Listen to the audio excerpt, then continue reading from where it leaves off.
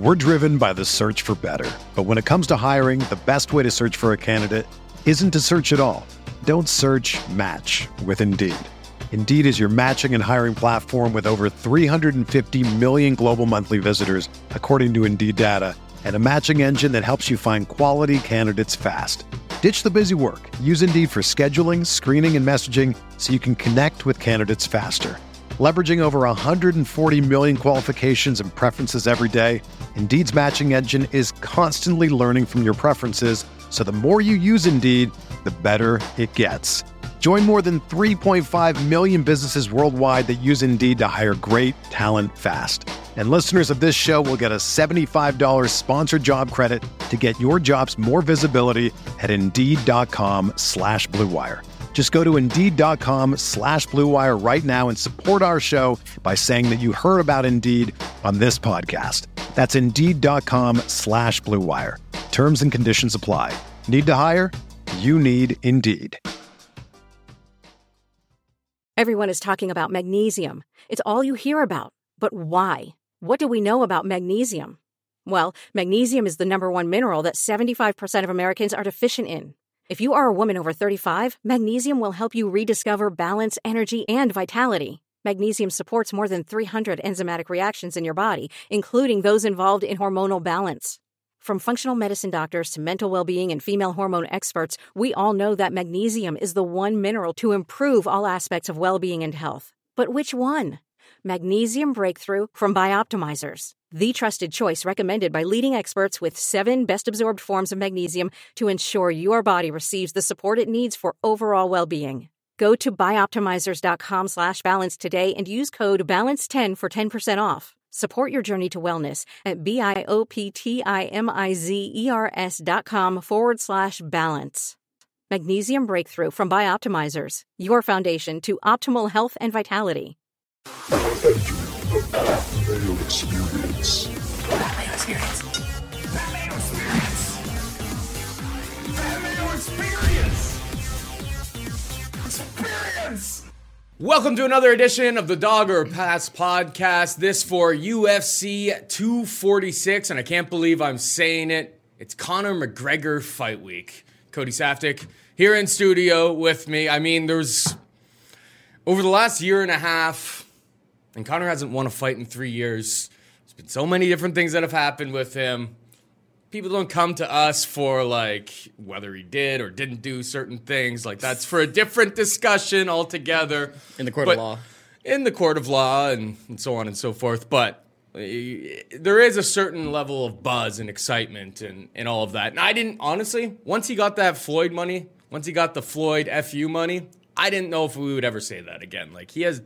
if not for the legal lawsuits and all of the other shit that's been going on in his life, I don't know if he really needs to come back and cash another check. But here we are. He's taking on Donald Cowboy Cerrone, and I'm sure you're as excited as I am. Yeah, of course. Obviously, I'm excited. You're excited. But when you talk about that Conor McGregor Fight Week buzz, like, do you feel the same buzz?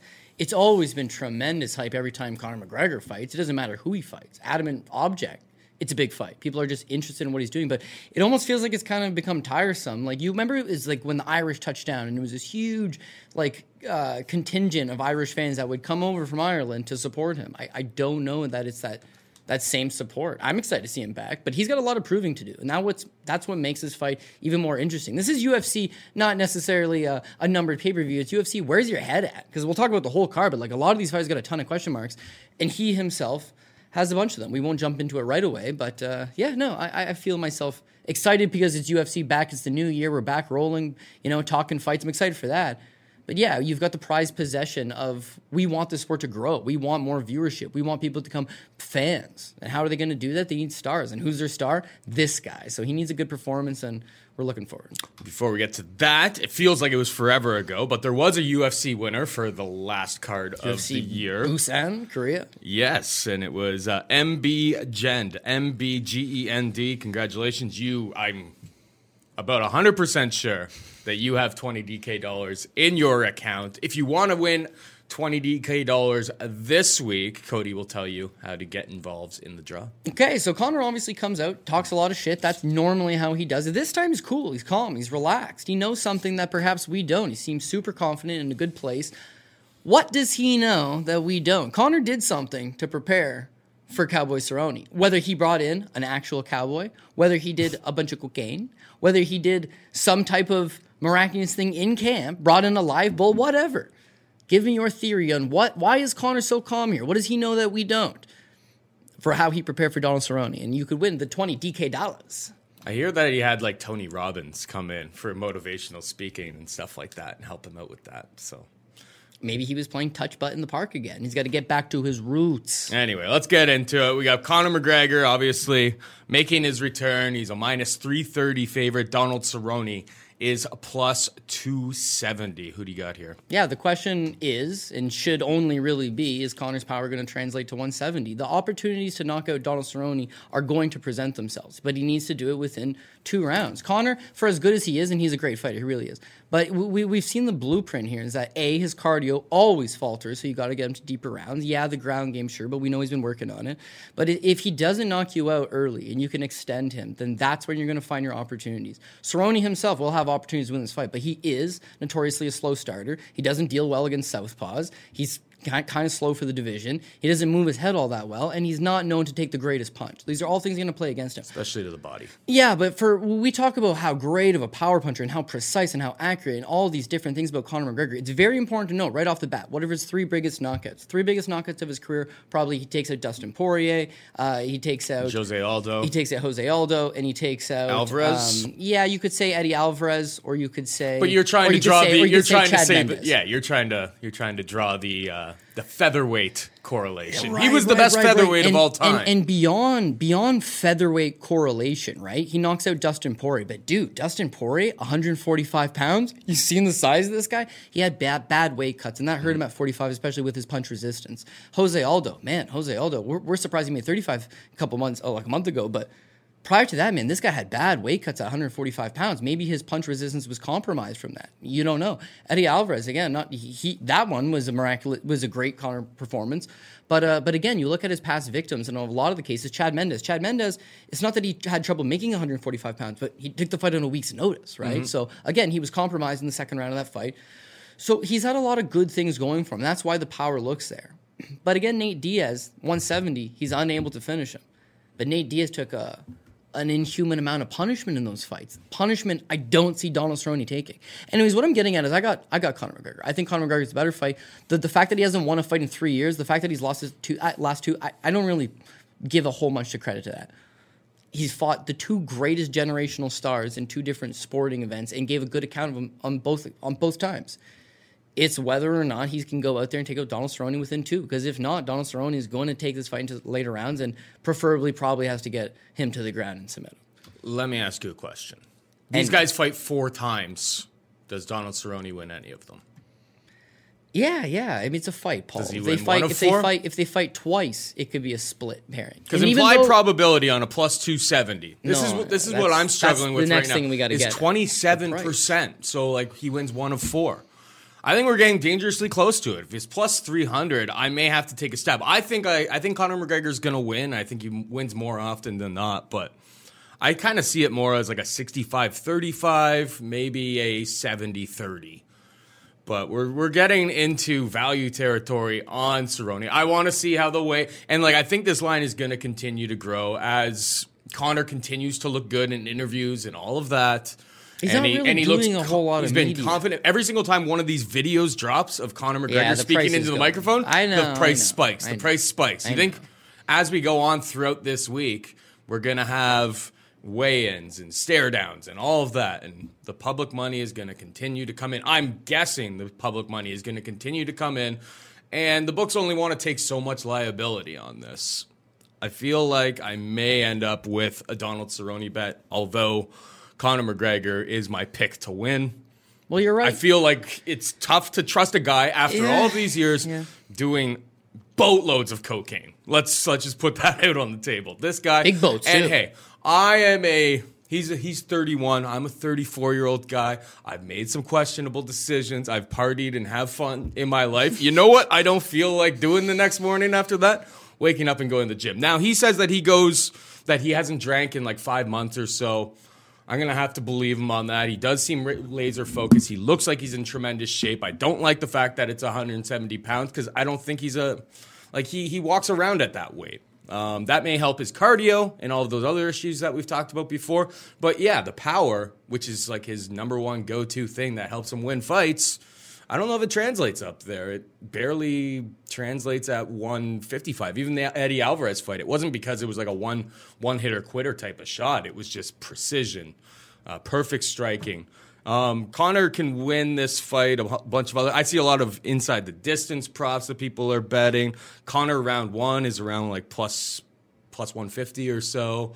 I mean, if you really have a hot take on that and you think he just buzzes right through him, good on you. That's where I would go, but I wouldn't be adding minus 330 Conor McGregor after all of the question marks and things that he have been doing in the last year and a half.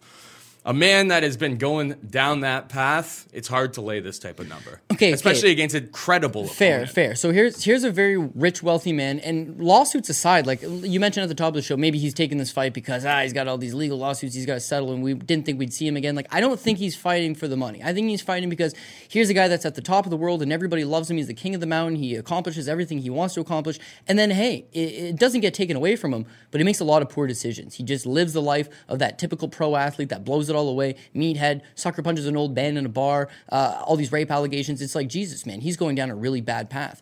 But I feel like at some point he realizes, like, man, I'm a father. I'm now 31. I'm not 29. I'm not 30. I got all the partying out. I own all these cars. I own all these houses. I own this whiskey company. I own all these things. Where's the real thrill? Geez, remember when I was that kid grinding in that single bedroom apartment in Ireland because I wanted this dream? Like, I'm not saying he got back to that guy. He'll never be that guy again, ever be that guy again. But now he's smart enough to realize these are the spots where we're going to make money, okay? Now, what's he been talking about over the last couple of weeks? It's like, something happens to Khabib or Ferguson, I'm in. Something happens to Khabib Ferguson. The UFC would actually be smartest play here is if he beats Cowboy Cerrone, they do something to Khabib Ferguson. Hey, just throw a wire there and let Tony walk by, blows out his leg, because that's the money fight for them to make. But what I'm saying is, all these things he's talking about, we got offered a Pacquiao boxing match. Maybe I want another fight with Khabib. I want to fight Tony Ferguson. This Justin Gaethje super fight. All these different things are all made possible with a victory over Donald Cerrone. They're all taken away from you with a defeat to Donald Cerrone. So he knows exactly what he's getting himself into in taking this Donald Cerrone. It's a must win. That's Exhibit A. Exhibit B. Team McGregor initially comes out and says, we want Frankie Edgar. Odd choice. A lot of people are saying, Frankie Edgar can wrestle, man. Frankie Edgar got great cardio. Frankie Edgar got a great chin, man. You know what I mean? Why would he want to fight Frankie Edgar? And Dana says, no. But in hindsight, and especially when you watch Frankie versus Korean Zombie, it's like, fuck, he had this thing marked out 100%. The guy's too small, can't take the punch anymore. He's not going to be able to take me down because of the size discrepancy. They had marked out the perfect opponent and didn't end up getting it. Donald Cerrone as choice two, really? If you were sitting at home, people want to see Khabib again. No. People want to see the Tony Ferguson fight. Tony Ferguson kills this man. People want to see Justin Gaethje. Are you kidding? Do you know the things that Justin Gaethje would do to him? I bet you a guy like Alex Hernandez or Francisco Trinaldo could be competitive. Oh, that's bold. Could be competitive against Conor McGregor, you know? You don't want to see him fight the best guys. You want to see him fight a winnable fight against a big-name opponent. He doesn't want to fight an up-and-coming guy. He doesn't want to fight a guy that doesn't have quite that name cachet that's going to present a tough fight. He wants to fight Donald Cerrone. Cerrone's coming off a couple of bad knockout losses. He's suffered many of bad knockout losses in his career. And him fighting at 170, that should be his benefit. But hearing him say things like, it's fat weight, and when you look at anything from his training camp, like he's training lackadaisically, like he's always done. But he's a 38-year-old man now. Yeah. He hasn't, that last little resurgence where he's killing guys. Connor's going to have a big speed advantage. Yes. Now, all of that laid out. You're right. This is an awful price. It was minus 300 yesterday morning, and it's already 330. The Irish that are coming have landed, and they're betting Conor McGregor. You would have to go inside the distance. I don't know first round, because I'm thinking first two. But, if you bet first round finish and you got plus 160 on it, and you bet second round finish and you got plus 135 on it, and one of them hits, you would still make your money. But I would think that's the move. And when you talk about the value, if you're going to play plus 300 on Donald Cerrone, absolutely, that's a play. At the end of the show, we'll talk about DraftKings. $6,800. Like, if Donald Cerrone's walking away from the victor, he's getting himself a finish. He's getting himself some takedowns. He's scoring more than 68 points. He's going to thrash him when he gets his spot. 3 rounds, 4 rounds, 5 rounds, domination. But he's got to get it there, and that's where I find it hard to. And I think Conor did show against Khabib that the takedown defense is good enough to stop a guy like Donald Cerrone from taking him down. Nobody stops a Khabib takedown. Yeah. So that's the last point. We'll move on to the co-main, because this is the most interesting fight on the card, and then you have a Fight Night worthy offering after that. So we'll spend a little extra time there. But you're right. The way he looks against Eddie Alvarez, it's like, wow, this guy's now a dual champion, a legitimate dual champion. Smoked out Eddie Alvarez, made him look foolish in there. This guy's legitimate. Then he takes on Floyd Mayweather. He handicaps himself by taking a boxing match. Fights Floyd Mayweather, the greatest boxer ever, especially at the weight class, but ever, my opinion. And he gives a good account of himself. Now he fights Khabib Nurmagomedov, the greatest 155-pound fighter, perhaps the greatest fighter, any weight class, in my personal opinion, to ever do it.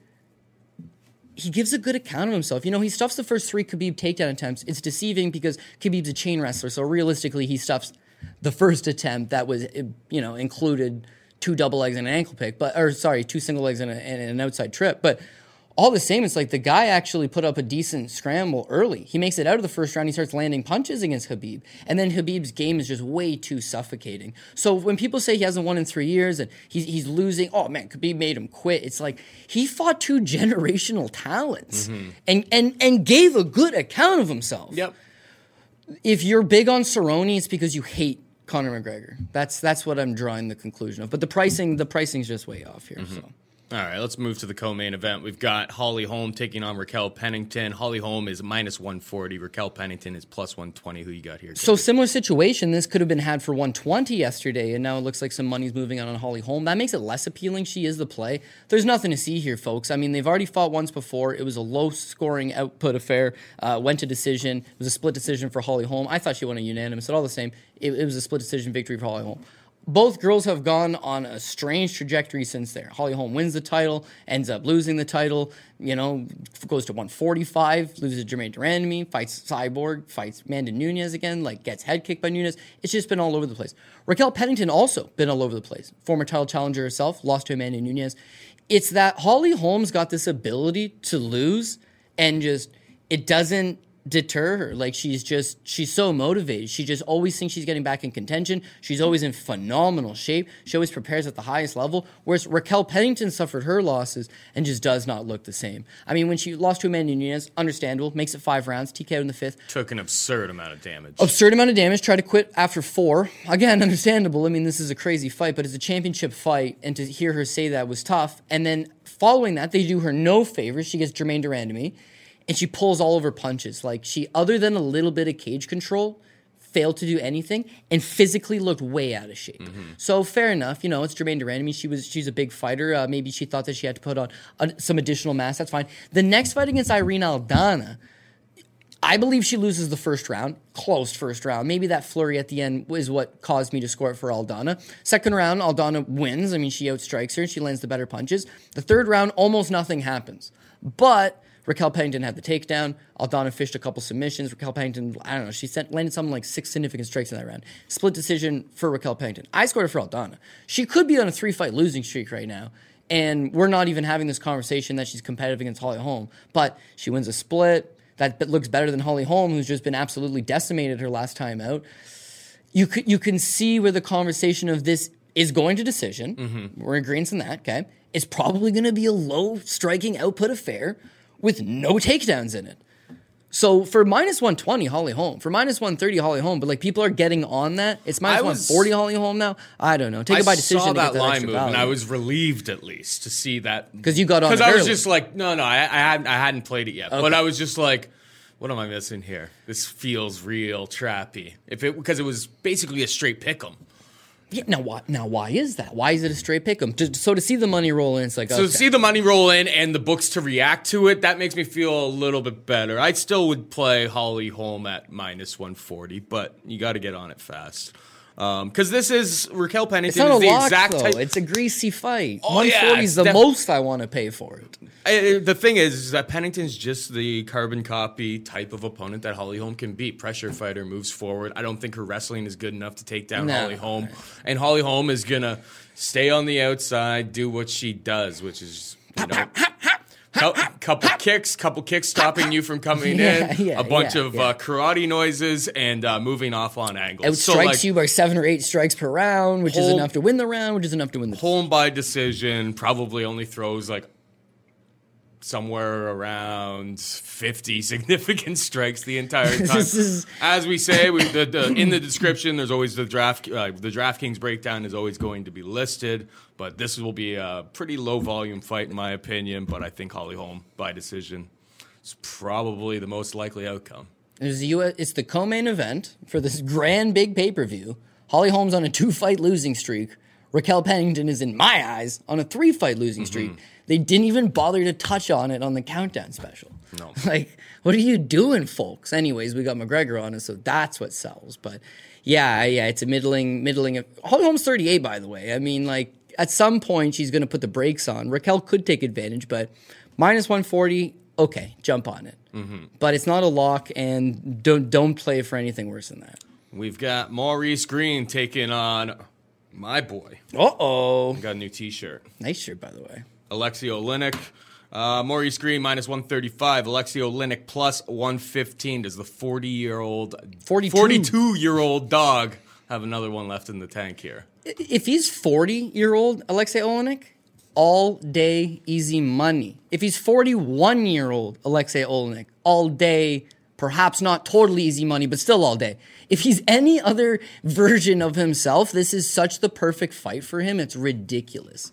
But at 42, one has to wonder, man, like, what can he muster up? 1 year? If he was 41, you'd be all in? The if difference, he was 40, you'd be all in? No. What's going on here? Okay. You ageist? Nah, you look at his style. He's the most prolific submission machine in heavyweight history, but he's not Frank Mir. He's not Antonio Nogueira, sorry. He's not those guys. He's motherfucking the boa constrictor Alexei Oleinik. If he Ezekiel choke, his head and arm choke, his neck cranks, it's old school submissions that just prove how strong he is. Also, he's a former middleweight, has the frame of a middleweight, and yet now clocks in at 260 and still beats guys. You look at his Sherdog record, it's got him at he's got 4 wins by knockout. Dude, so deceiving. He's got a massive amount of power. He hits guys, they just topple over. And when they topple over, he submits them. Yeah. Which is why you don't realize that the fight with Travis Brown, it's like he dropped Travis Brown. The fight with, I know it's Anthony Hamilton, but all the same, it's like he drops these guys and then is able to follow up and submit him. The Mark Hunt fight, how did he get Mark Hunt down? He wobbles him with that left hook, he hurts Mark Hunt, and then he physically gets a takedown. But all the same, it's just like he's got enough power. Maurice Green, 6'7", doesn't defend himself particularly well, doesn't have a great chin. A younger version of Oleinik is made to he always moves forward and he can take a fucking shitload of damage, right? Where that's not been helping him recently is he can't take a shitload of damage against Alistair Overeem. He can't take a shitload of damage versus Walt Harris. A couple fights prior to that, he can't take a shitload of damage against Curtis Blades. Maurice Green can't take a shitload of damage against Sergey Pavlovich. Yeah, well, Maurice Green, even though he's 6'7", a big heavyweight, former kickboxer, fought for Glory, the most prestigious kickboxing organization currently, is that he's a jabber, right? He's an outside stick fighter, jab, uses the right hand. Yeah, he knocked out Junior Albini 2 fights ago. But for the most part, he's just looking to jab from the outside. You've got to land crushing power to put Oleinik away, because otherwise, this guy's a former Spetsnaz. He's just going to walk forward and take the damage. He walks forward, takes the damage, all this. Why I say 42 is now getting hurt in some is that 2 fights ago, Overeem knocks him out. Pretty good. He turtled up. You could tell he was in a lot of pain, right? The last fight against Walt Harris, he lasted, 12 seconds? Flying knee. And he's a shot. It's like the top of his head after the flying knee. He's already dazed. And again, he's out. He's 42 years old. He never had great wrestling to begin with.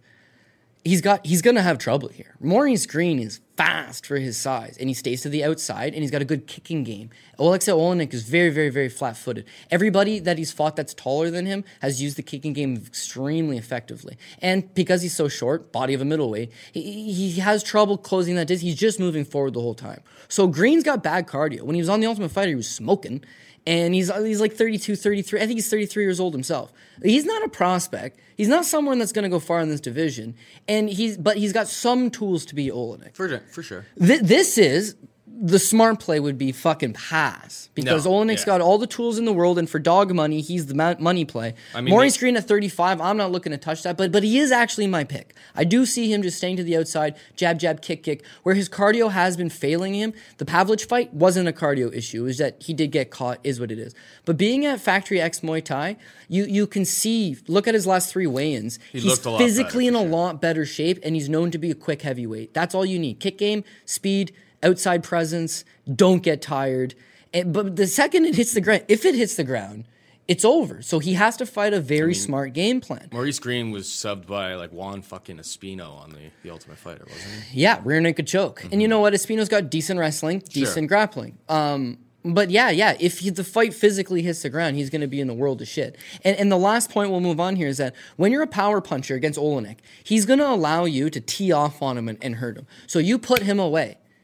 If you don't put him away, that's when you're going to be in a lot of trouble. Hunt didn't put him away. He got tired. He fucked him up. Travis Brown dropped him. He got back up, dropped Travis Brown, and then in the second round took him down and submitted him. Like, you got to put him away. And because Green isn't a power puncher, he's going to give Olenek 15 minutes to score a single takedown. And then it could be lights out, game over. That's a pass. That's a hard pass. But you know what? Plus 115 and your boy. You're probably going to have to play that one because the under is steamed to minus 165. Under 1.5 rounds steamed to minus 165 at this point. Books are telling you somebody's getting dusted. So much recency bias. You look at Olenek and you think he got finished in the first round in his last 2 fights, and his last 4 fights have been finished in the first round. Finished pretty early. Right. But he's been knocked out in his last 2, and Maurice Green got submitted in the first, or got knocked out in the first in his last fight. Mm-hmm. And prior to that, knocked out Albini in the first. So both guys have finished in the first and the last 2. But the way this fight is a style clash, I'm taking the over 1.5 rounds on that. Okay. And if I was to play anybody on DraftKings, it's Olenek. Maurice Green, 8,400. Yeah. I agree completely. But yeah, we'll get to the DraftKings breakdown at the end of the show. Now we got Claudia Gadelha taking on Alexa Grasso. Gadelha is minus 105. It's basically a pick 'em. She became the slight underdog.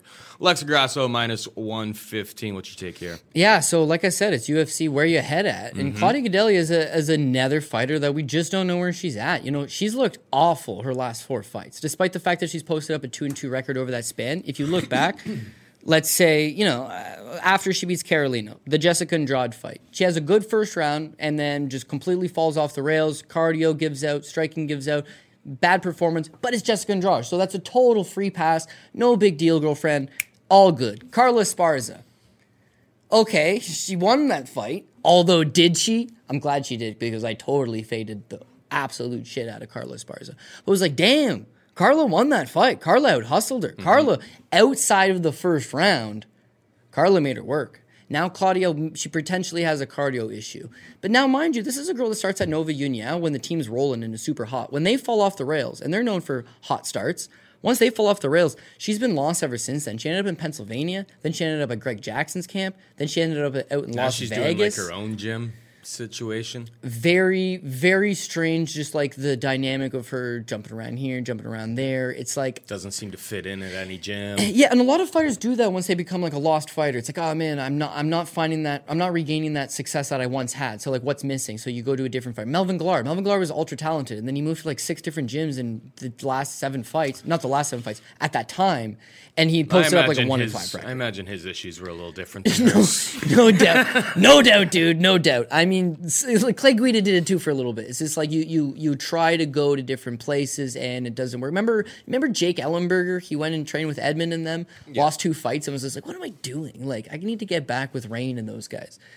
That's, I think, what kind of sort of happens over time. And with Claudia, maybe that's a reflection of those last 4 fights. So again, that's Jessica Andrade and Carla Esparza. Then the Nina Ansaroff fight, she starts off good, and then volume, cardio, She gives out. Nina takes control. Nina wins that fight in her last fight with Ronda Marcos. It's another close fight where she doesn't look exceptionally good. This has got all the writing on the wall, all the makings for a Claudia Gadelha fade. You should take Alexa Grasso. Grasso probably drops the first round, outboxes her 2 and 3, wins the fight. But you know me, I'm the biggest advocate of like styles make fights, and like Claudia has the style. She has the style, but she doesn't have the commitment to. She can't keep it up. That's the issue. My what I wrote about her is that she's flaky. Totally. And it's just that, good way of putting like, it. for instance, in the Ronda Marcos fight last, she didn't even attempt to go for a takedown because I think she knows I can't wrestle for 3 rounds. Yeah. And that's a big problem here. Because, like, Grasso, she looked, especially in the Carolina fight, best she had ever looked.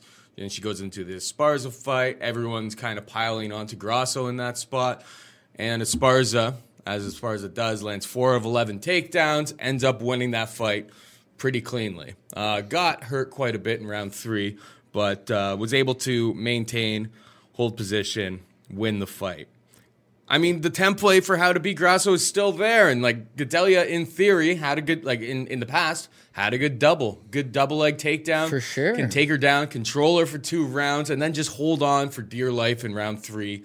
Don't get finished, and you probably win this fight. I just don't trust. My problem is I just don't trust her to actually go to the takedowns because I know that she's scared that she doesn't have the gas tank to wrestle for 3 rounds. And I mean, it's a straight pick 'em for a reason, but when we talked about DraftKings at the end, I mean, it's hard to trust Claudia Gadelha at this stage in her career. One of my first babies in MMA, and I just don't trust the girl anymore. Remember was your baby, my baby, Claudia versus Joanna. 2, because you thought your baby got robbed the first time. Oh, Paul. I mean, maybe she did. Paul screams robbery. Remember Claudia thrashed her first 2 rounds, but then the cardio let out. And it's just like, that's always been an issue. But she scored 4 takedowns against Carla Esparza, who's the second best wrestler in the division, probably behind Tatiana Suarez, right? 4 takedowns. When the fight does hit the ground, she's a former world jiu-jitsu world champion. She's a black belt. Grasso couldn't get up against Esparza. Grasso gave up takedowns against Esparza. But it's like Carlos Esparza can shoot 11 takedowns in a fight. Claudia Gadelha can't shoot 11 takedowns in a fight. But the reason why my final pick here is I am going to go Claudia Gadelha is, like you said, she can't do it for 15 minutes. I agree with you. Maybe she can do it. She can do it for 10 minutes. That's all I need here, is that she will falter and lose that 3rd round. But she's not likely to get finished. You got a cast iron chin on her. Let's be real. She can take a punch. And she's not getting submitted by Alexa Grasso. So she's literally just got to bank the first 2 rounds and then coast out. DraftKings want no part. Probably, but that's what you'd have to do. Probably a better fight just to, if you have access to live betting windows and stuff. This is like it's going 3 rounds, very, very likely.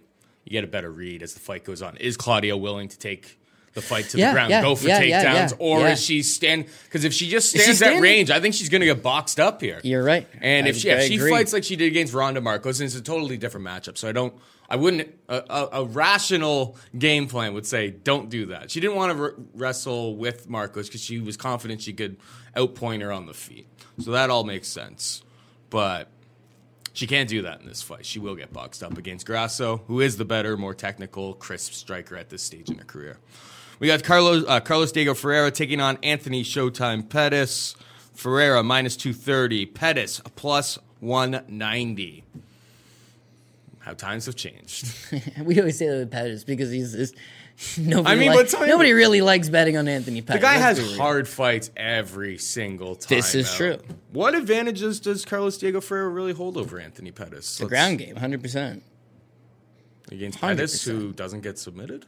Oh, still, he's a 3rd-degree black belt in Brazilian Jiu-Jitsu that when his fights hit the ground, he just thoroughly dominates guys. Anthony Pettis is a fine striker, no doubt about it. He can still win striking exchanges and spots. The Thompson fight is a good example of, like, he's not a better striker than Stephen Thompson, and he shouldn't be fighting at 170 pounds. But it's like, again, if you elect not to take him down, you are playing into his hand, and maybe he's got a Showtime trick or 2 still up his sleeve. But the Nate Diaz fight, it's like he definitely wins all of those striking, not all of them. The early portion striking exchanges, he's faster than Diaz, he's cleaner than Diaz, punches right down the middle, and he hurts Diaz. So that doesn't hurt him, but he's hitting Diaz. But as Diaz his ability to decide, I want to now take you down and then dominate you, That's the real key issue. And whereas Nate Diaz is not a good wrestler, once he breaks Anthony Pettis, the takedowns come at will, right? There's the problem with Anthony Pettis. And why? I will never bet on Anthony Pettis ever again. I don't care how good the line is, and this is a good line. To be honest, this is a trap line. Diego Ferreira is very appealing, but 230 is a very bad price. And if the fight stays standing, which it could, he's loopy, man. He's open, and if you look at any of the interviews, he gets hit. They keep talking about his striking improving. Fuck that, man. Don't try to strike with Anthony Pettis. Take him down. But he himself doesn't have a great gas tank, and he's worked a lot on his striking, but he's extremely hittable. Pettis is a guy that has power, is very clean, he's very precise, he's very technical, and if Carlos Diego Ferreira, who's had a wonky chin at moments in his career, mostly at 145, at 155. Yeah, that durability has seemed to fix itself. Like you go back to like Dustin Poirier when his durability was like most in question. Yeah. I mean, moving up those 10 pounds seemed to really revive his career. And shit, like, he took some heaters from Mairbek Taisumov in the last time out, and he 100% lived to tell the tale about it, was right up in his face, and started outstriking Taisumov. Like, that was a career-defining performance for him. That's a big spot for him, and he came out ahead. Totally agree. And for a better price tag, I'm buying in big time to that. This was a pick-em. But for 230, do you know what I'm thinking for 230? He's 34 years old, okay? We can't overlook that. And remember the Kyle Nelson fight? Like, Kyle Nelson's nowhere near this guy's level. Kyle Nelson hurts him in the first round. So what is going on here? I mean, I had CDF on every parlay. It was just like... I talked a lot of shit on that show. We were in the arena for that one. That show. was the Ortega Holloway card, wasn't it? 100%. And man, I was puckered up. Let me tell you that much. We had told the whole world CDF. It was Holloway it's like Aldo. free money. Was it okay? Either way, it was a Toronto card. Yeah. Oh yeah, that was stressful. Dude, big time. It was like, oh my God, what is going on? Now, Kyle Nelson, who took the fight in like 4 days' notice, got tired after the first round, and that was a big reason why Carlos Diego Ferreira has his way beyond that first little, greasy part of the first round. The Taisumov fight really shows you, hey, you know what? Maybe he's revamped a lot of those holes. But for 230, it's just not the most appealing price tag out there. You got to be smart. You got to get these takedowns against Anthony Pettis, and you got to exploit Pettis. But again, with Anthony Pettis, the Diaz fight, after the first round, he gives into it. The Stephen Thompson fight, he's getting smacked pillar to post before he lands that Superman punch. The Tony Ferguson fight, crazy fight, eh? And then on a stool, him and Duke are like, let's quit, man. You got a broken hand. I get it. I don't get it. I'm not a fighter. I don't have a broken hand. In that fight against Tony. Right. But it was the mentality of you're not coming back. Whereas a lot of these fighters, it's you got 5 more minutes to shake it up. I mean, guys love or with hate broken hands love or hate Colby. I don't know if his jaw was actually broken. I don't know if they've posted any sort of pictures of that. But he fought through. I haven't heard him talk since that happened, so maybe that tells you the answer. He fought through it. He fought all the way through that fight with a broken jaw. Yeah, but severely damaged, and then got finished at the end. But all of the time, Du Ho Choi the other day, it's like he broke his arm in the first round. It's like when did he break his arm? Because it seemed like he was fighting quite well afterwards. Like, oh, this guy broke his foot and he was compromised. Oh, this guy had an injured hand. So to see you quit in a very exciting fight that you had spots in, you hurt Tony. Mm-hmm. To see you quit, it's Tony. I get that, but. The Diaz fight, there was signs of it. The Dustin Poirier fight, it's a rib injury due to body triangle. He's in there, my rib hurts. It's a history of that. It's a history of maybe, perhaps, wanting a way out. Now, a weird story is he's suing USADA, right? And hey, man, my finger got cut on this. And you read the story, and do you know that, it's crazy, this is how my mind works.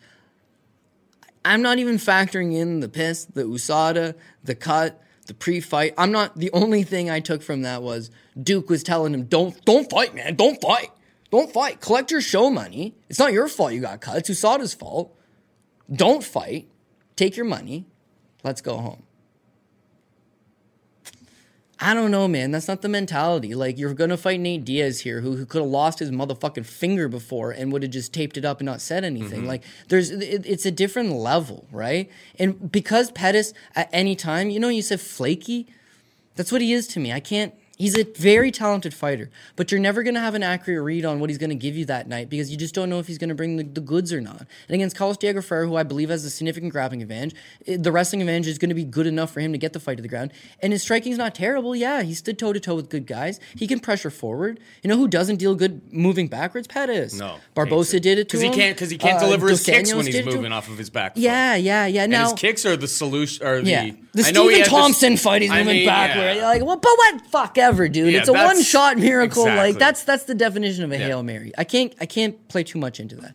So either pass because the value's not good, or Carlos Diego Ferreira is the play. And we got Macy Barber taking on Roxanne Modafferi, minus 900 Barber, plus 600 Modafferi.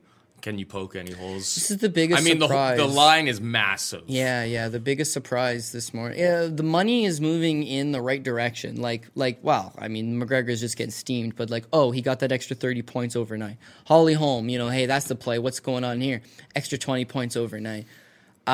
Macy Barber went down to 900. She's at 1,000 on most books, and that's what she is. I don't see a world in where no. The world is Roxanne Modafferi snatches up a triangle off her back. But you gonna bet on that? People are just betting a plus 700 women's flyweight underdog because they historically will come through. Who doesn't like Roxanne Modafferi? Oh, by the way, such a savvy veteran. Trying to become friends with Macy Barber before the fight. Dude, it's such a good play. I mean, that's just her gimmick in general, though. Yes, but that's a good gimmick. Not really like this gimmick. She's just a nice person. I like this person so much that when I'm on top of him, I might think for a split second, should I throw that extra elbow? That cut on her eye. Should I rake it? You ever seen The Smashing Machine with Mark Kerr? He's like, do you rake the cut?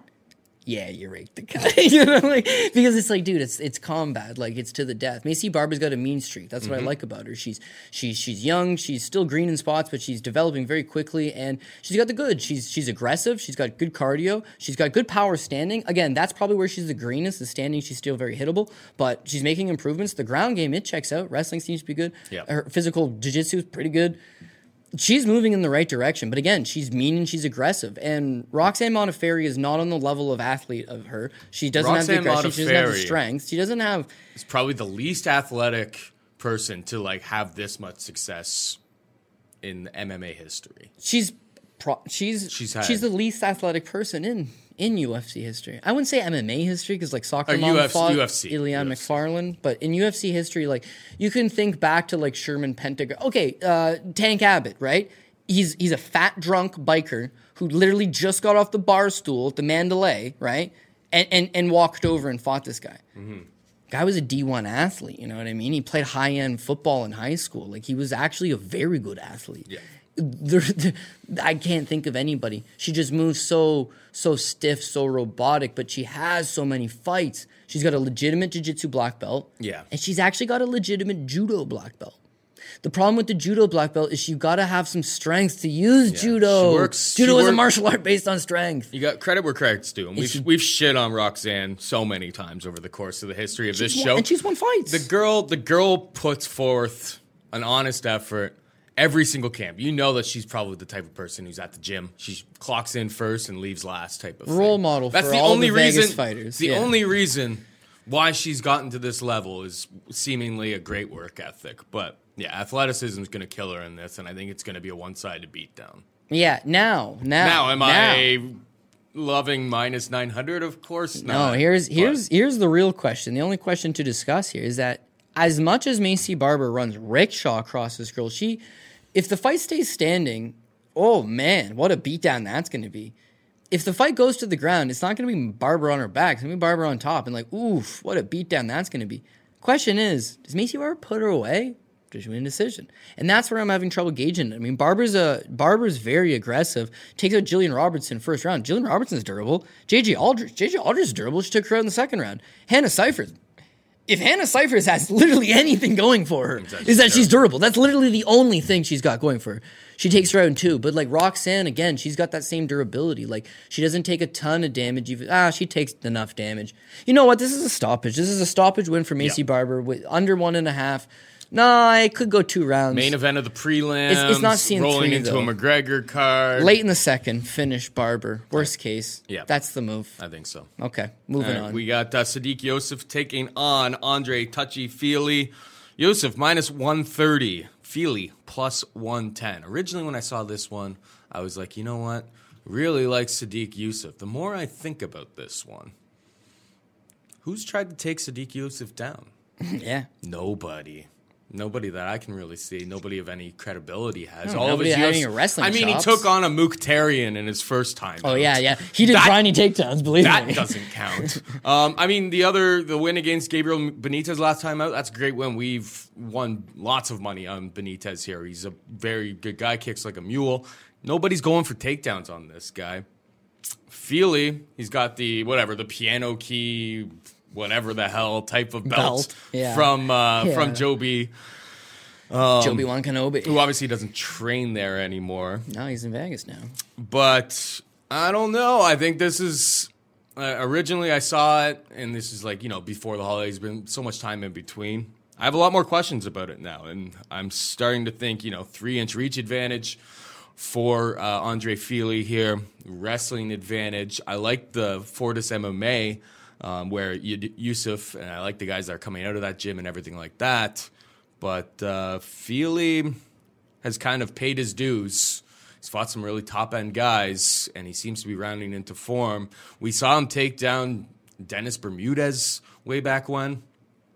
I think his wrestling game is considerably better, and I have questions about what happens if Youssef ends up on his back, because he's just been blowing through everybody so far. So I'm interested to hear what you have to say before I make kind of my final selection here. Yeah, so this is a new segment I want to start doing this new year. It's going to be Cody's Too Good to Be True price, and Sadiq Youssef for me is that. I mean, I love him. I'm sold on him just like everybody else. I mean, his striking seems to be on another level. It's not only did he beat Gabriel Benitez, and again, we favored him in that matchup against Benitez.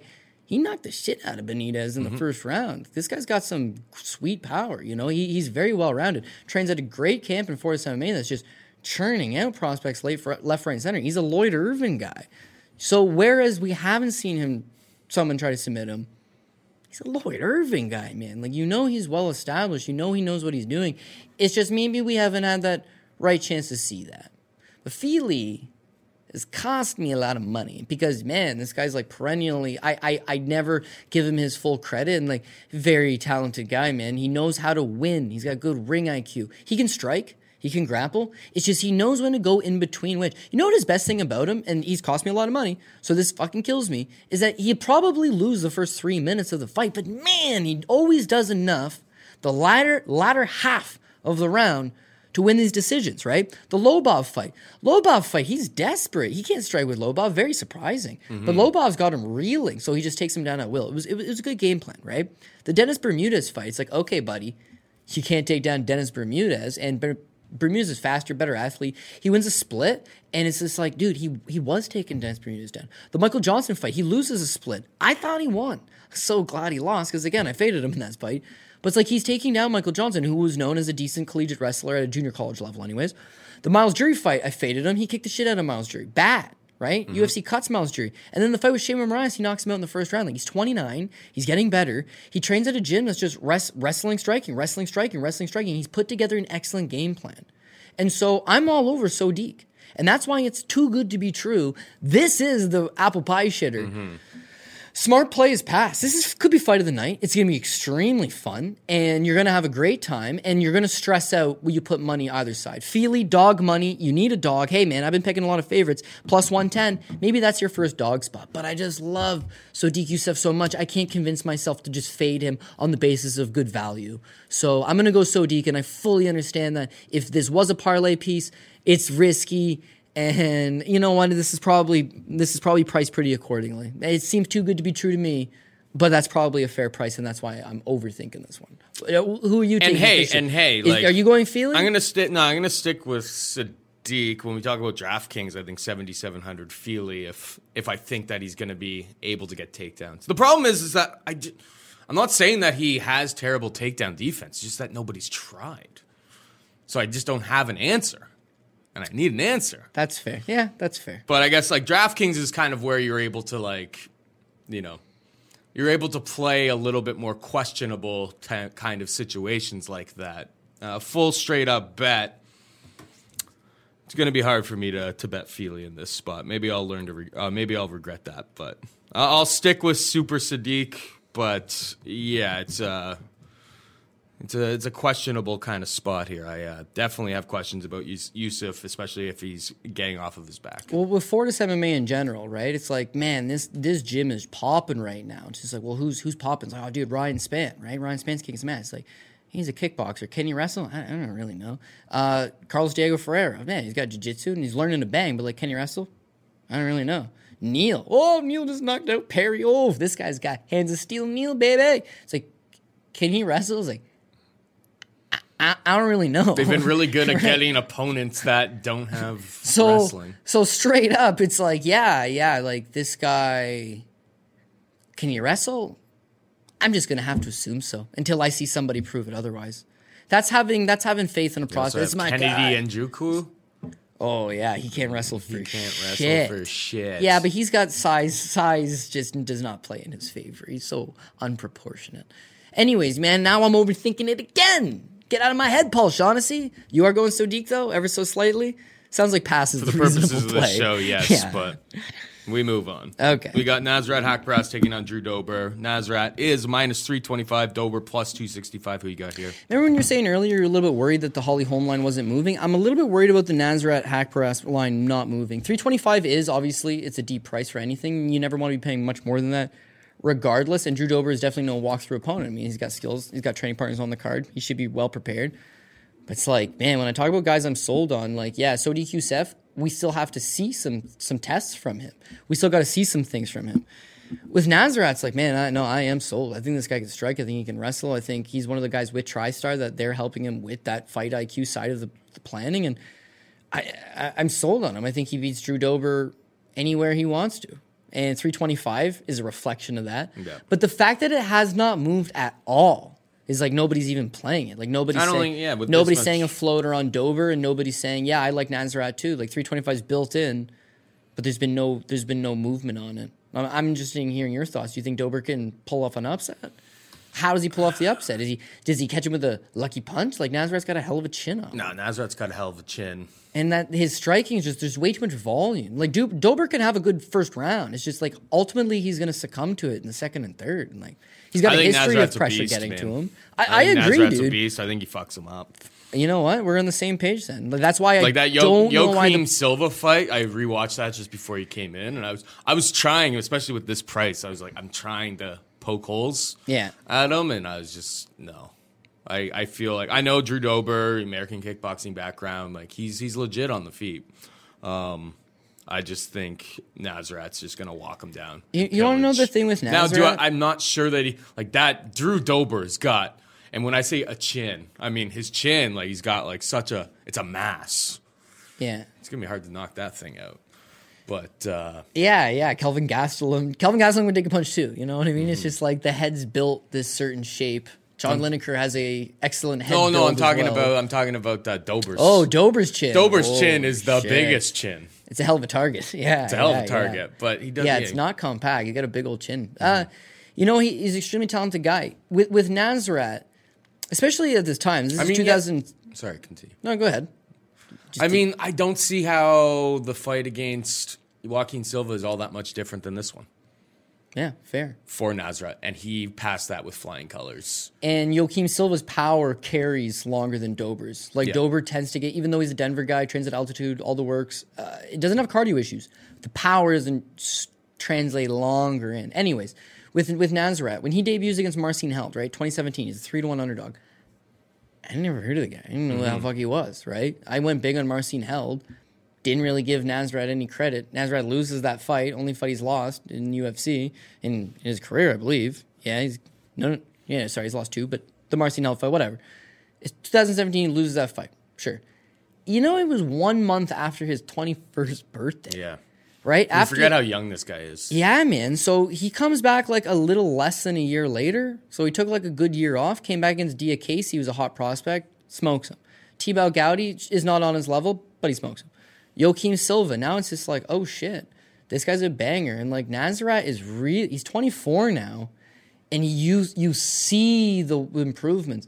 The arc's high for this kid. He was at TriStar. I don't know if he is at this camp. He was at TriStar should've- before, and I forget where I saw the interview, but Mentioned he wasn't. GSP was talking about him. Yes, It's like, yes, this guy. Han recruited him to This go guy to the- shows up at the gym, and he's just like, this kid is like the future. He's super talented. GSP doesn't just bring up guys' names like that. No, it's very no. rare when he does. And GSP's such a big star too. Is that like if he still was going to TriStar, do you know how many people would be going by TriStar? Maybe we'll see George, people signing up. Oh, there's George. I'll go see if I can get an autograph. Maybe I can get a picture. It's like he doesn't want that. So George doesn't really train at TriStar. George has his own like elite facility that he's paid for. We're kind of like Donald Cerrone. It's just like an offshore camp, and he brings guys from the Montreal Wrestling Club and like all these different guys, like high-end level athletes. He works with them privately. Yeah, they said Nasrat was there for like a week or two, and he was just like, you're coming for all my workouts. Like, you're going to be in my corner. Like, not in my corner. You're going to be like one of my main guys. Everybody's sold on this kid. 24 years old, getting better. Drew Dober's had his chance. You know, he was a prospect when he came to the UFC. He's won some fights. He's lost some fights. He's had some good moments. He's had some bad moments. He's a run-of-the-mill guy. He's not a top 15 contender. He's never going to be a top 15 contender, but he's a good little gatekeeper journeyman that's going to keep interesting fights and be a good litmus test for guys to see where they're at in their careers. But I'm on the team. Nasrat's the man. I'm sold on him. This is give him 2 or 3 more years. He's challenging for a title. It's like I'm in on him. So this is just another step in the road, right? Does he knock out Drew Dober? That's a good question. Joaquim Silva had a hell of a chin on him, and you know he knocks out him in the second round. With Dober, meanwhile, it's like the fight with Dariush. She was looking awesome. The fight with Polo Reyes, it was really early. The fight with Tuck, the fight with Camacho, the fight with Berkman. What all those guys have in common, other than Beneil Dariush, is like they've really fed him the bottom level. Mm-hmm. Josh Berkman. Well, these are his wins. I mean, Berkman was just a layup fight for pretty much everybody, especially at the end of Berkman's career. Yeah, well, okay, so Jason Gonzalez, who's long since been cut, he wins against that guy, right? Olivier Aubé-Mercier, fringe top 15 contender, but legit. Well, he loses that one. Berkman, old man, should have been in the UFC at this point, long cut, right? Frank Camacho, fun fights, he's still hanging around, but he's not a top guy. John Tuck, again, long been cut, fights for Ryzen now. Beneil Dariush, fringe top 15 guy, who's legit, loses, and then he rebounds beating Polo Reyes. So if you believe that Nasrat it's is just a whether fringe you top believe, 15 guy, which I do believe. Which I think he is all day. Yeah. I think Nasrat He's goes top 10 in. guy, I think maybe. Nasrat blows the brakes off Olivier At this Mercier. stage. And honestly, and I'm a huge Dariush guy, I think Dariush would be in a lot of trouble against Nasrat. Mm-hmm. So yeah, I believe he walks all over him. 325. That's your, I got your too good to be true. That's your play of the week. Nasrat 325. It's not anything magical. He's 325. It's a big price tag, but like on a card of locks, yeah, the biggest lock on the whole card is Macy Barber. I can't do that to you, but this is like the one that makes sense. Like you could theoretically bet that and make money. We got Alexa Kamor taking on Justin Ledet. Kamor minus 120, Ledet plus 100. Watching Kamor's fight on the Contender Series. Guy throws a lot of kicks, not so much with the hands, one with a flying knee. I see that all as, and like, listen, Justin Ledet, I think he's like a flat earther, bit of a jabroni. Total jabroni, bit of a jabroni. Big time goofball. He's a jabber, though. And if somebody's throwing kicks, and we've seen Ledet, he came in at heavyweight, and he was, hey, this guy's got a really good jab for this. Hey, this guy is able to get some submissions and stuff. Obviously, he got absolutely destroyed by Johnny Walker last time. Spinning back fists. These things happen in MMA. I could totally see him just landing jabs at will on this Alexa Kamor guy. So maybe Kamor's got more in the tank than I've seen on tape. But plus 100 Ledet doesn't seem like the worst idea to me. I think he's got a 5 to 6 inch reach advantage depending on the site that you look at. I think he's got like an 80-inch reach, whereas Kamor's got a 74-inch reach. Like that's perfect for his jab game, which will make him an absolute horrible DraftKings play when we get to that, because he is always jabs don't count as significant strikes. So all he's going to do is he's going to try to just stand in the pocket and just throw jabs all day long. I think he can do it for 3 rounds in this spot. So as much as I don't know if I'm going to bet him, But that is the side that I'm looking at right now. What about you? Yeah. This is a very much well-priced spot where it's minus 120 Alexa Kimura, plus 100 Justin Ledet. It's basically a pick 'em. It's even money. I mean, Kimura's got a better upside in that I think he's younger. I think maybe he could develop. It's just he's very green right now. So a plan that revolves solely around just feeding this guy a steady diet of jabs could potentially work. And that's Justin Ledet's best path, man. Yeah. When he has a speed advantage over you and a height advantage over you, reach advantage over you, he makes good use of it. And he has a good height and reach advantage in this specific spot against Alexa Kimura. So could he just stay to the outside and kick away? Yeah, for sure. But again, coming back to the where yo head at, it's like he just got knocked out by spinning back fist in like 15 seconds by Johnny Walker. And prior to that, Alexander Rakic absolutely beat the brakes off. And he was able to took him down at will. Those are good fights, man. Those are good fights. You know what I mean? It's like I hold no negative thoughts. He lost to Alexander Rakic, who I like, and he lost to Johnny Walker, who hit him with a Johnny Walker type of move. Mm-hmm. It's like he's not that faded to me, but it's also like I don't know where he's at. Is he just going to be content standing on the outside and jabbing his way all night? And the thing with Alexa Kimura is that he's got a Golden Gloves boxing background, and he's one of the top training partners for Stipe. So it's like he understands fighting a taller guy on the outside that has a significant boxing advantage. Like he's not out of his element. Justin Ledet. I just found it interesting on his Contender Series fight that like he barely threw his hands. Yeah, and he got stung. He got stung too. That I didn't like, but Ledet's not a power puncher, right? No.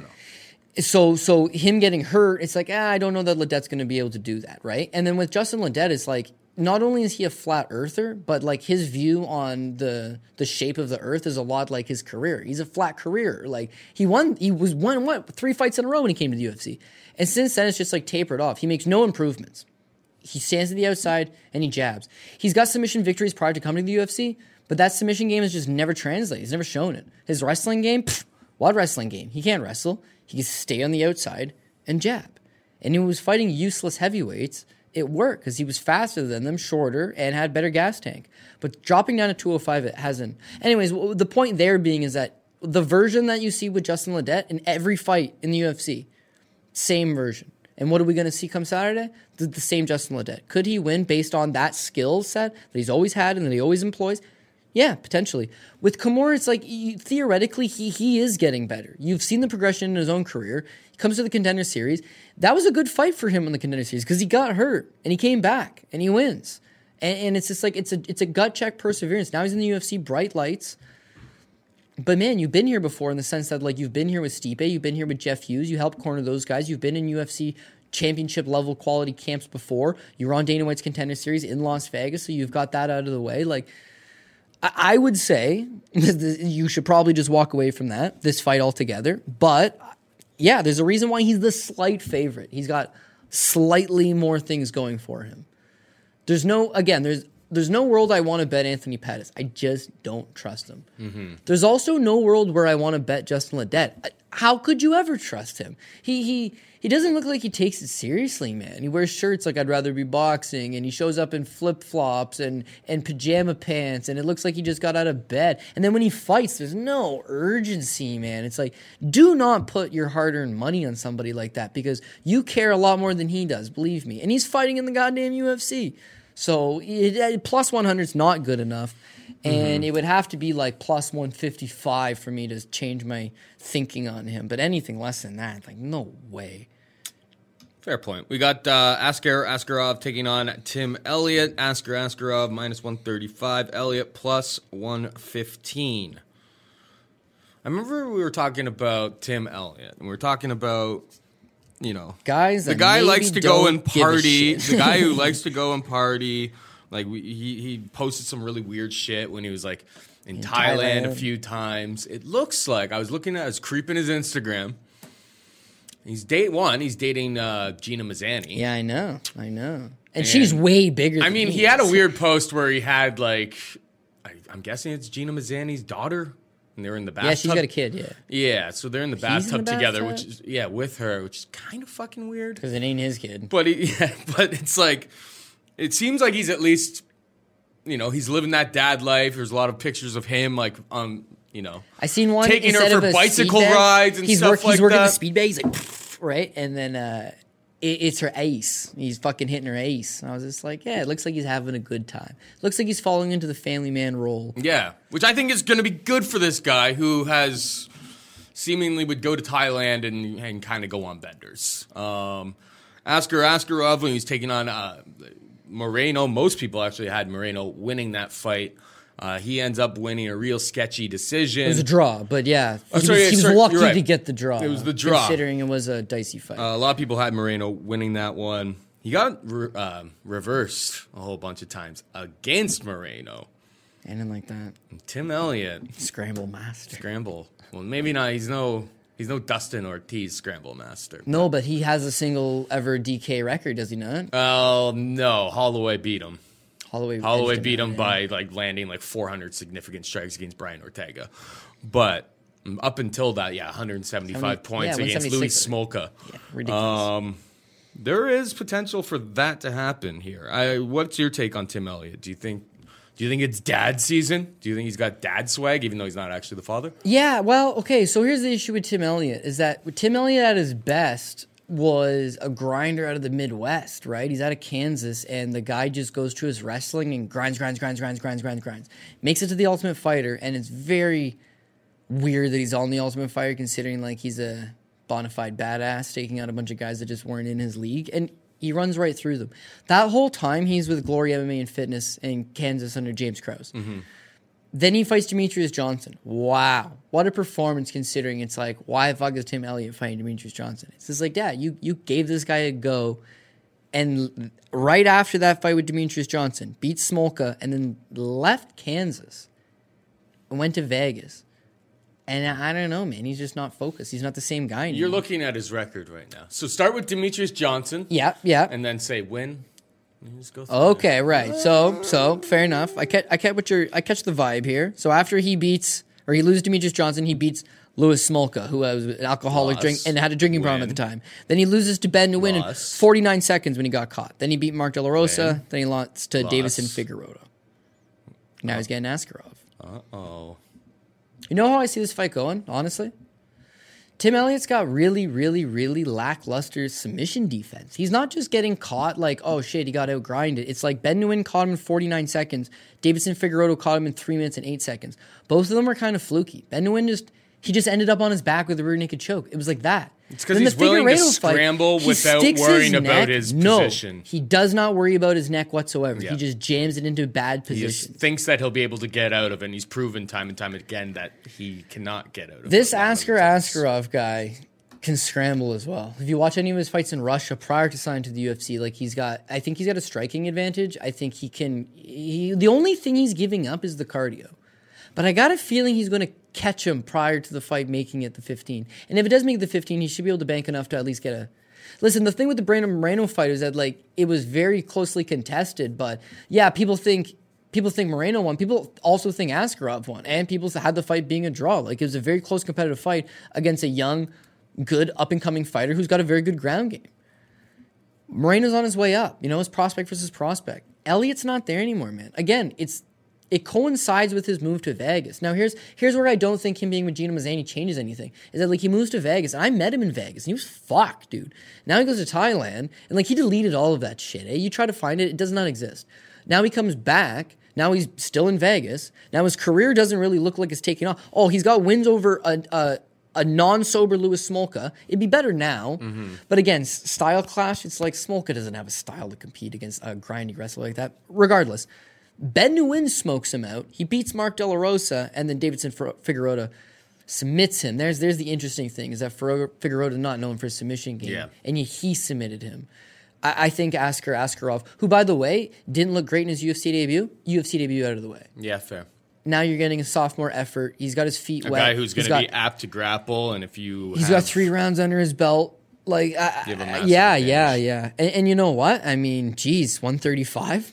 Seems too good to be true, but I'm going to give that title to Sodiq Youssef. But yeah, as far as you're looking for fights that are value, we don't got a whole lot of dogs here. It doesn't look like a great dog card. Chad Skelly 225 could have been a great dog, but we'll never know. Yeah, that fight's what a kick in the balls. Yeah, it's canceled. It's off. It wasn't that I didn't think Grant Dawson was going to win. Grant Dawson, he's one of my guys, but 265 is a really bad price. I thought it was a bad spot. Well, yeah, I just thought it was a bad spot considering that Grant Dawson does all of his best work by wrestling. He's taking on like an NAIA top level, like All-American. junior college All-American. Who's a black belt. And so if the grappling nullified itself, Chad Skelly had massive striking advantages there. Anyways, that could be the lost dog of the card. We'll never know unless it gets rebooked. Who knows?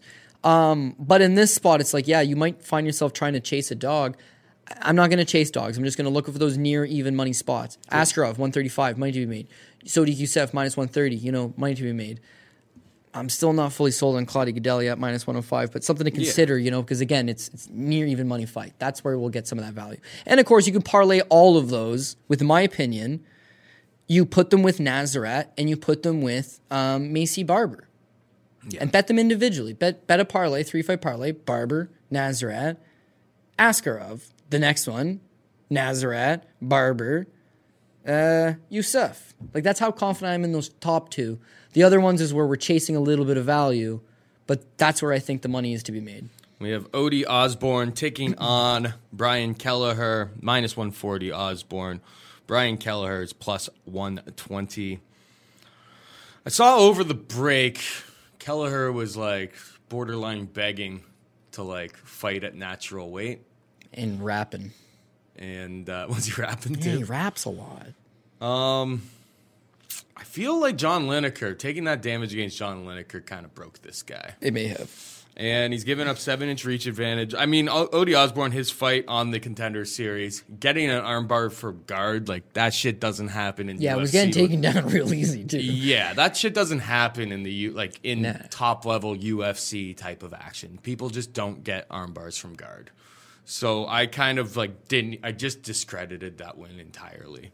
But it's hard for me to get on board with Brian Kelleher, who seems to want to be involved in broadcasting. He wants to be given his shake at that. I don't know how committed this guy is to fighting anymore. And over the break, I don't know if the tweet, I forget which day it was, but I saw him posting, hopefully somebody can reach out to my opponent and maybe we can not cut weight coming into this. I mean, we all have holidays and we all eat a little bit too much over the holidays and that type of stuff. And most of us don't have to shed 20% of our weight leading up to a specific little small time period and make weight. But that was kind of a red flag for me as well. I don't know if I'm going to bet Odie Osborne, but I'm not touching Brian Kelleher. I'll tell you that much. What about you? Yeah. You know what the question for the DK dollars should have been is who's the most untrustworthy fighter on this card? Because there's just so many. And Brian Kelleher, again, falls into that category. You don't know where his head's at. He's ultra talented. He's got all the skills in the world to beat Odie Osborne. It's just you don't know if he's going to put them together. Listen, first of all, what's Odie Osborne's biggest weakness is takedown defense. And Brian Kelleher, New York boy, decent wrestler. Not good wrestler, decent wrestler. Good enough to get this fight to the ground. When the fight gets to the ground, Brian Kelleher, black belt. Good black belt. Good submission. Submission defense lacking for whatever reason. But as far as him being on top, good. How's his striking? Pressure striker. Swings bombs. Gets in your face. Went hard against John Lineker before he got knocked out. Put the absolute beating of a lifetime on Hedden Brow. Standing in the pocket with him. Guy's got skills all over, but it's he finds ways to lose, whether he's getting caught in submission. And I think that's very much somebody 1 foot in, 1 foot out. Mm-hmm. When Robin Black got released from Fight Network, actually, Brian Kelleher reached out to him. Brian Kelleher not signed to the UFC at this point. Brian Kelleher reached out to him and was just hey, I'm an MMA fighter and I have a podcast. We should do a podcast together. A fighter and, an ex-fighter analyst. We should do a podcast. And Robin just kind of brushed it off. 6 months later, he beat Julio Arce, future UFC veteran, but he beat him on the regional scene. Beat him twice, actually. And then goes to the UFC. Then he beat Yuri Alcantara. Whoa. Then he had that big win over Hedden Barrow. Whoa. And more importantly to anything is that he won a fight of the night against Damian Stasiak. This is what perhaps kind of ruins Brian Kelleher. Is that Brian Kelleher tastes the $50,000 bonus. And Brian Kelleher stops using his effective weapons in light of... Why would you stand in front of John Lineker Does that make any sense? Because you want 50 G's, He baby. wanted the 50 G's against Montel Jackson. Montel Jackson's one of these young, hot, up-and-coming prospects. He's on the way up. Kelleher's on his way down. Kelleher does not fight a good game plan against him. Well, he just takes that elbow to the side of the dome, and he crumbled. And then he gets caught in the dark. That's why I think Lineker may have broken this guy's durability. Yes. And Montel Jackson, he's got a great size for MMA, and I think he could be a good prospect, but he's not. He's got long arms. The Darce is obviously a move that would work very well for him, but he's not known for his submission game. And Kelleher's a black belt. He shouldn't have gotten submitted, but it was the damage. Jeez. Now part of you's thinking, I'm hurt, kind of want out. Maybe he takes that out. It's seeing everything he's done since then. 13 months off on the sidelines after that fight. Failed rapping career, wants to do podcasts, wants to do broadcasting stuff. But I have an opportunity here to fight an up-and-coming prospect similar to the last guy. If I mind my P's and Q's and take this guy down and now grapple him, I can win this fight. If I lose this fight, I'm cut. It's the end of the road. And you know what? I'm kind of sick of this shit anyways. I'm a 30-fight veteran. I fought in tough guys. I fought in the UFC. I've won a bonus. I beat a former champion, Renan Barão. I'm okay with how my career ended up. I'm getting older. This could be my last off. So what do? You hunt for 50 G's, baby! And that's what's going to get him caught. So to be honest, this is probably a pass. Like I don't love it from either. A lot of passes on this card. Yeah, and that's the problem is that like I'm gonna run it down and give you my official picks, and Odi Osbourne is that official pick, but it's like it's not. You gotta be smart. We're anxious because it's the first card of the year. Yeah, it's a McGregor card. Everyone's got their bank accounts stocked up for the new year. Hey, we want to do some damage. It's like the best way to beat these guys is to not just go bank every card. And by the way, this is a card very much where it's like if something was getting canceled on it, and I like this fight, and it's going to be an entertaining fight.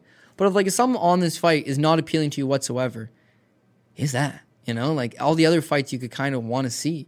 Odi Osbourne, was getting taken down like nothing, slammed an armbar for guard. By the way, Odi Osbourne, right? This is important to note here. Prior to that, he beat this Kelly Off-Field K. Prior to that, he beat Orland Delaney, who was 3-8.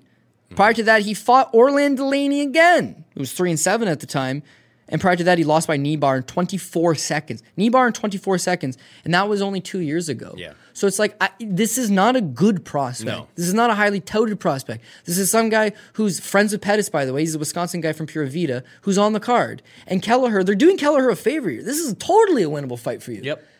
But I don't trust where Kelleher's at because I think he's pulling back. Mm-hmm. And so that's why, a pass is a smart play. I'm sorry to say it. And finally, we've got your baby, J.J. Aldrich, taking on Sabino Mazo. Aldrich, ever so slight favorite, -115, -105. Basically a straight pick 'em. Who you got? Yeah, straight pick 'em. Tough to read, honestly. Sabina Mazo, I think that she's got a very promising future. I think this is going to be a very good fight. I think she's going to have a good chance to showcase all of her improvements and all that. But she's 22 years old. And when you see her fight, you see that potentially there's greatness there. Potentially there's someone who's going to be, a contender at the very least. Definitely a top 5, top 10 fighter down the road at 125 pounds. But she's 22 years old, man. Like, you can't rush the process. That's why I like what they're doing for Macy Barber. Macy Barber, who also got the J.J. Aldrich treatment already.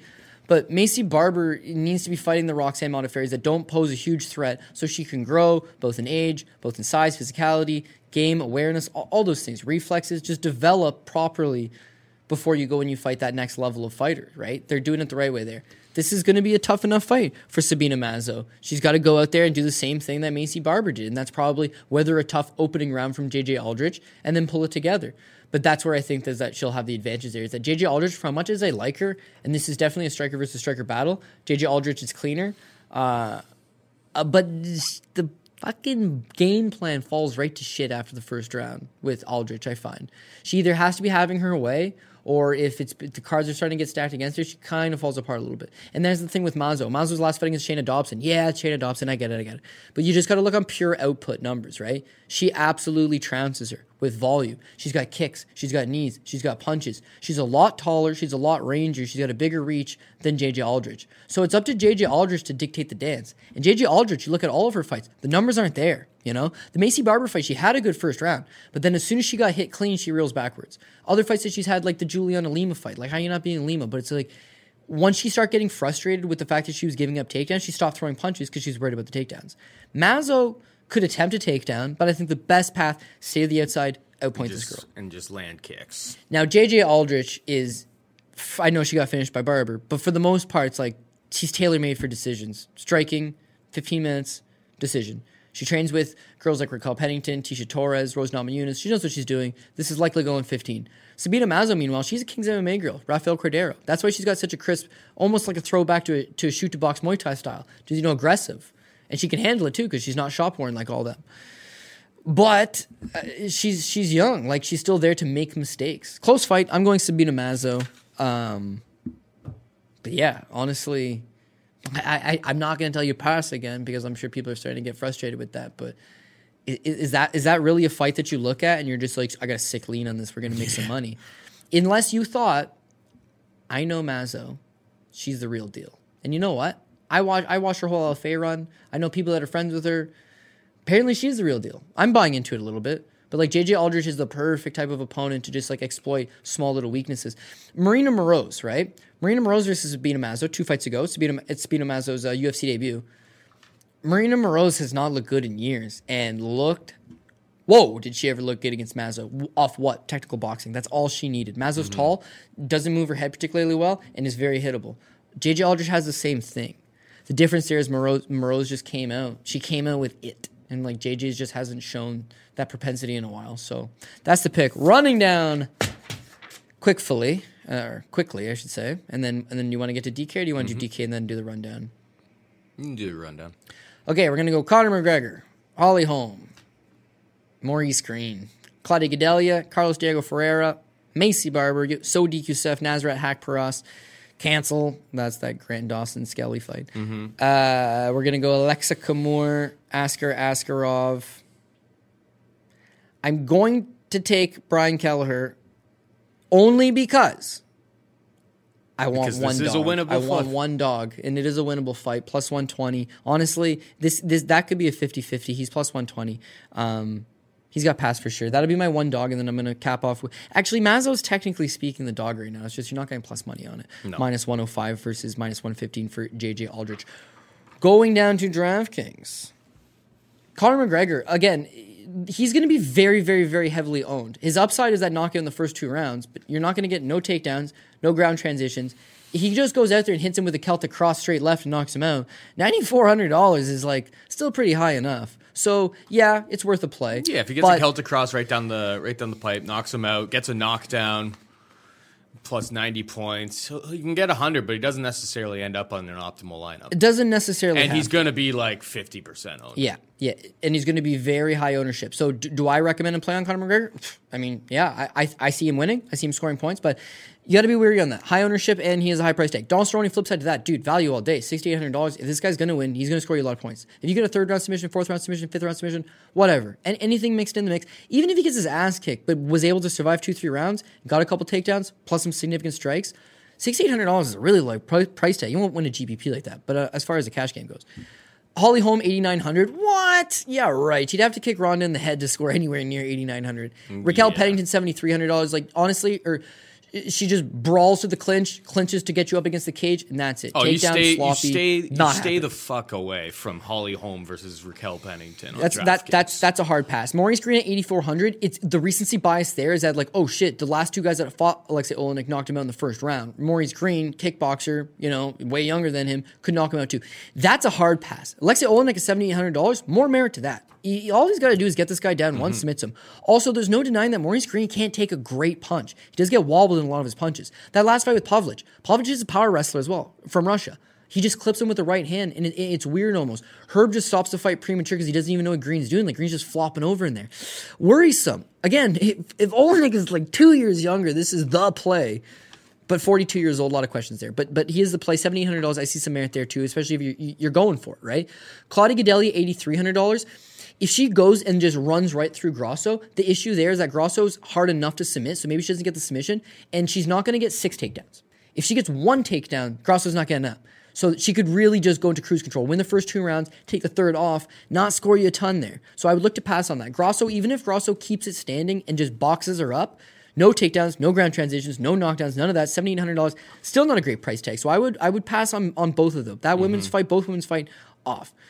Diego Ferreira, $9,000. he could submit Pettis. He could somehow put away Pettis. I'm not feeling it. I think it's little too rich. You could go for it a little too rich. Anthony Pettis is $7,200. I'm not a Pettis guy. I think I've made that very clear. But $7,200, like, goddamn, he's a punt. He's the definition of a punt. High reward punt for sure. Macy Barber, $9,500. Oh, man. I'm paying up for her instead of Conor McGregor. She's I'll find the extra $100. She's $100 more than Conor McGregor, and she is just so much safer. She averages like 105.5 points. She could potentially get takedowns. I think she's just going to avoid the grappling altogether against Roxanne, who is super experienced, obviously. But yeah, I'm finding the extra $1 just to pay up for. Or $100 on DraftKings just to pay up for Macy rather than Conor. Yeah, Roxanne would be considered a punt, but no, not in my world. That's definitely going to pass off that altogether. Sodiq Youssef, $8,500 versus Fili. Listen, I like Youssef. I like Fili. Both guys have some merit. Youssef at $8,500, not going to finish Fili, I don't think. Fili been knocked out the one time by Yair Rodriguez. If you remember, it was an eye poke set up by a head kick. Doesn't matter. It's going to be hard to put him away. I don't know that Youssef does that. $8,500 pass. Fili, $77, way more appealing. However, he would just need a lot of takedowns. That decision victory, like he's gonna need decent enough to get up to 77. I'm gonna play him. I'm hitting a pass on that too. Nasrat, Fili, and hope that he wrestles. Nasrat at 9,300. I'm interested enough on that only because he is one of the high end plays, but he's gonna be. I think he should be less owned than Macy Barber and Conor McGregor, and I think he's got high upside. Likely will be. Yep. Drew Dober, $6,900. I mean, I can't completely write him off, but just I'm so sold on Nasrat. I'm not thinking about Dober. That fight's off. Kimura versus Justin Ledet. Kimura, $8,800 despite being a minus 120. It's just like, man, is that a mistake? He's not going to be owned. Yeah, not going to be owned. And could he knock out Justin Ledet? Well, Ledet got knocked out 15 seconds last fight, but he's been shown to have an okay chin, and that was a spinning back fist at 15 seconds in. Like, and that's what Johnny Walker does to people. Yeah, it's very hard to Ledet be like, on the other side at 7,400, it's just like the guy just likes to jab. That doesn't get scored. No. So even if he wins all 3 rounds very clearly, 20 significant strikes per round and a decision victory, he could end with still, like 50 points with a decision win. Like, we're I don't want any part of Justin Ledet. Askarov is high price at $8,700 compared to being only just minus 135 on the price line. If he was like 85, 84 all day, I like this guy because I think it's going to be a high scoring affair, and I think he's going to snatch up the neck. Tim Elliott for $7,500. It's like an automatic roster. This guy's got so much upside, but if he gets caught, he's not going to score anything.